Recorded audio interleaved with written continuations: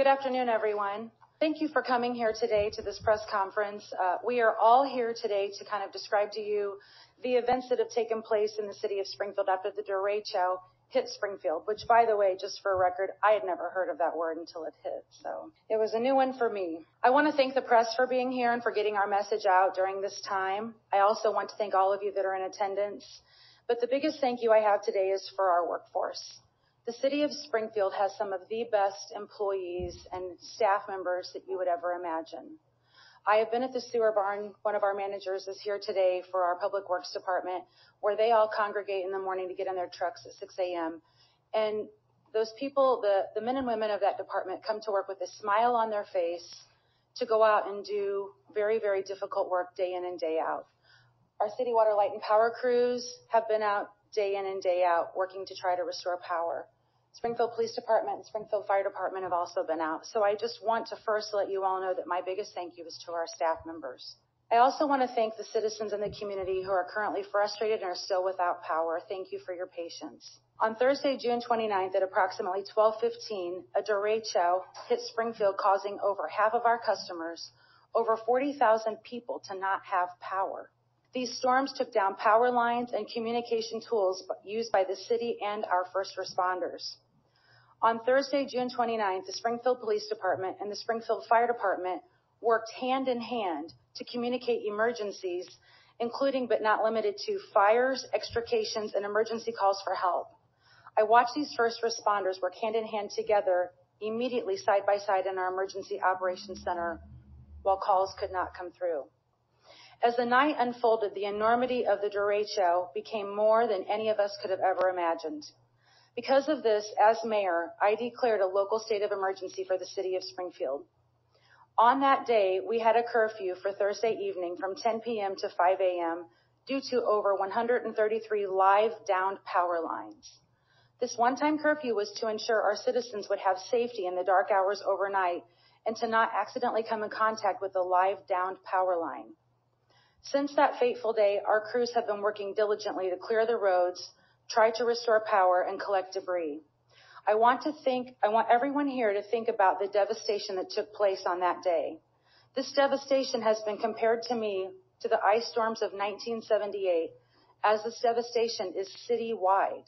It isn't just like a tornado that hits one particular area. It is citywide. Currently, our medical facilities were the first and foremost thing for us to get back up and running. That is what City Water, Light, and Power focused on, so that 911 and emergencies could have places for people to go. Life, health, safety measures were taken first. We have in place, and we have had in place since the emergency response, cooling centers and places where people can get cool and devices can be charged. Those facilities are through the City of Springfield, our Municipal Center East, our Municipal Center West, Lincoln Library, the Office of Community Relations as well. You can also go to St. John's Breadline, Salvation Army, their main campus, and Salvation Army's overflow shelter, as well as Washington Street Mission, Helping Hands, and both YMCA locations have opened their doors to our citizens to get cool and charge their phones. Until tomorrow at 9 a.m., the NAACP is going to be also your cooling center and charging station. Tomorrow after 3 p.m., the Red Cross is locating from the NAACP to the lower level of the Bank of Springfield Center. The City of Springfield will make sure that you have parking and the parking ramp adjacent to it for free. And then we are also going to have staffing there 24 hours around the clock. Our citizens that do not have power will be able to go to the BOS Center after 3 p.m. tomorrow to receive meals, charge their phones, have air conditioning. They can spend the night and take showers if they so choose. I was out on Saturday knocking on doors to customers of ours who have no power. The people that I met with told me that they wanted to just have a place to go to charge their phones, maybe get a bite to eat. Those people don't want to not be in their homes overnight. They want to sleep in their homes overnight. So the idea of the NAACP opening their doors and the Bank of Springfield Center, BOS Center opening their doors is so our citizens can have those places to go and feel safe. The people who are helping accomplish all of these things are your City of Springfield crews. Public Works has help from IDOT, which they will talk about in a minute. They also have equipment they have rented to encourage and help eliminate the debris all over the roadways. City Water, Light, and Power has help from out of state as far as New Jersey. They will touch on that with you in a minute as well. Sangamon County's Office of Emergency Management has been helping. American Red Cross has been helping. Illinois Department of Transportation, and of course, Governor J.B. Pritzker's office has been helping as well. The Laborers Disaster Response Team was out on Thursday and Friday, and I was with them on Thursday evening out. We have the Illinois Baptist Disaster Relief Team coming on Wednesday, July 5th to assess, and they will start work on July 6th.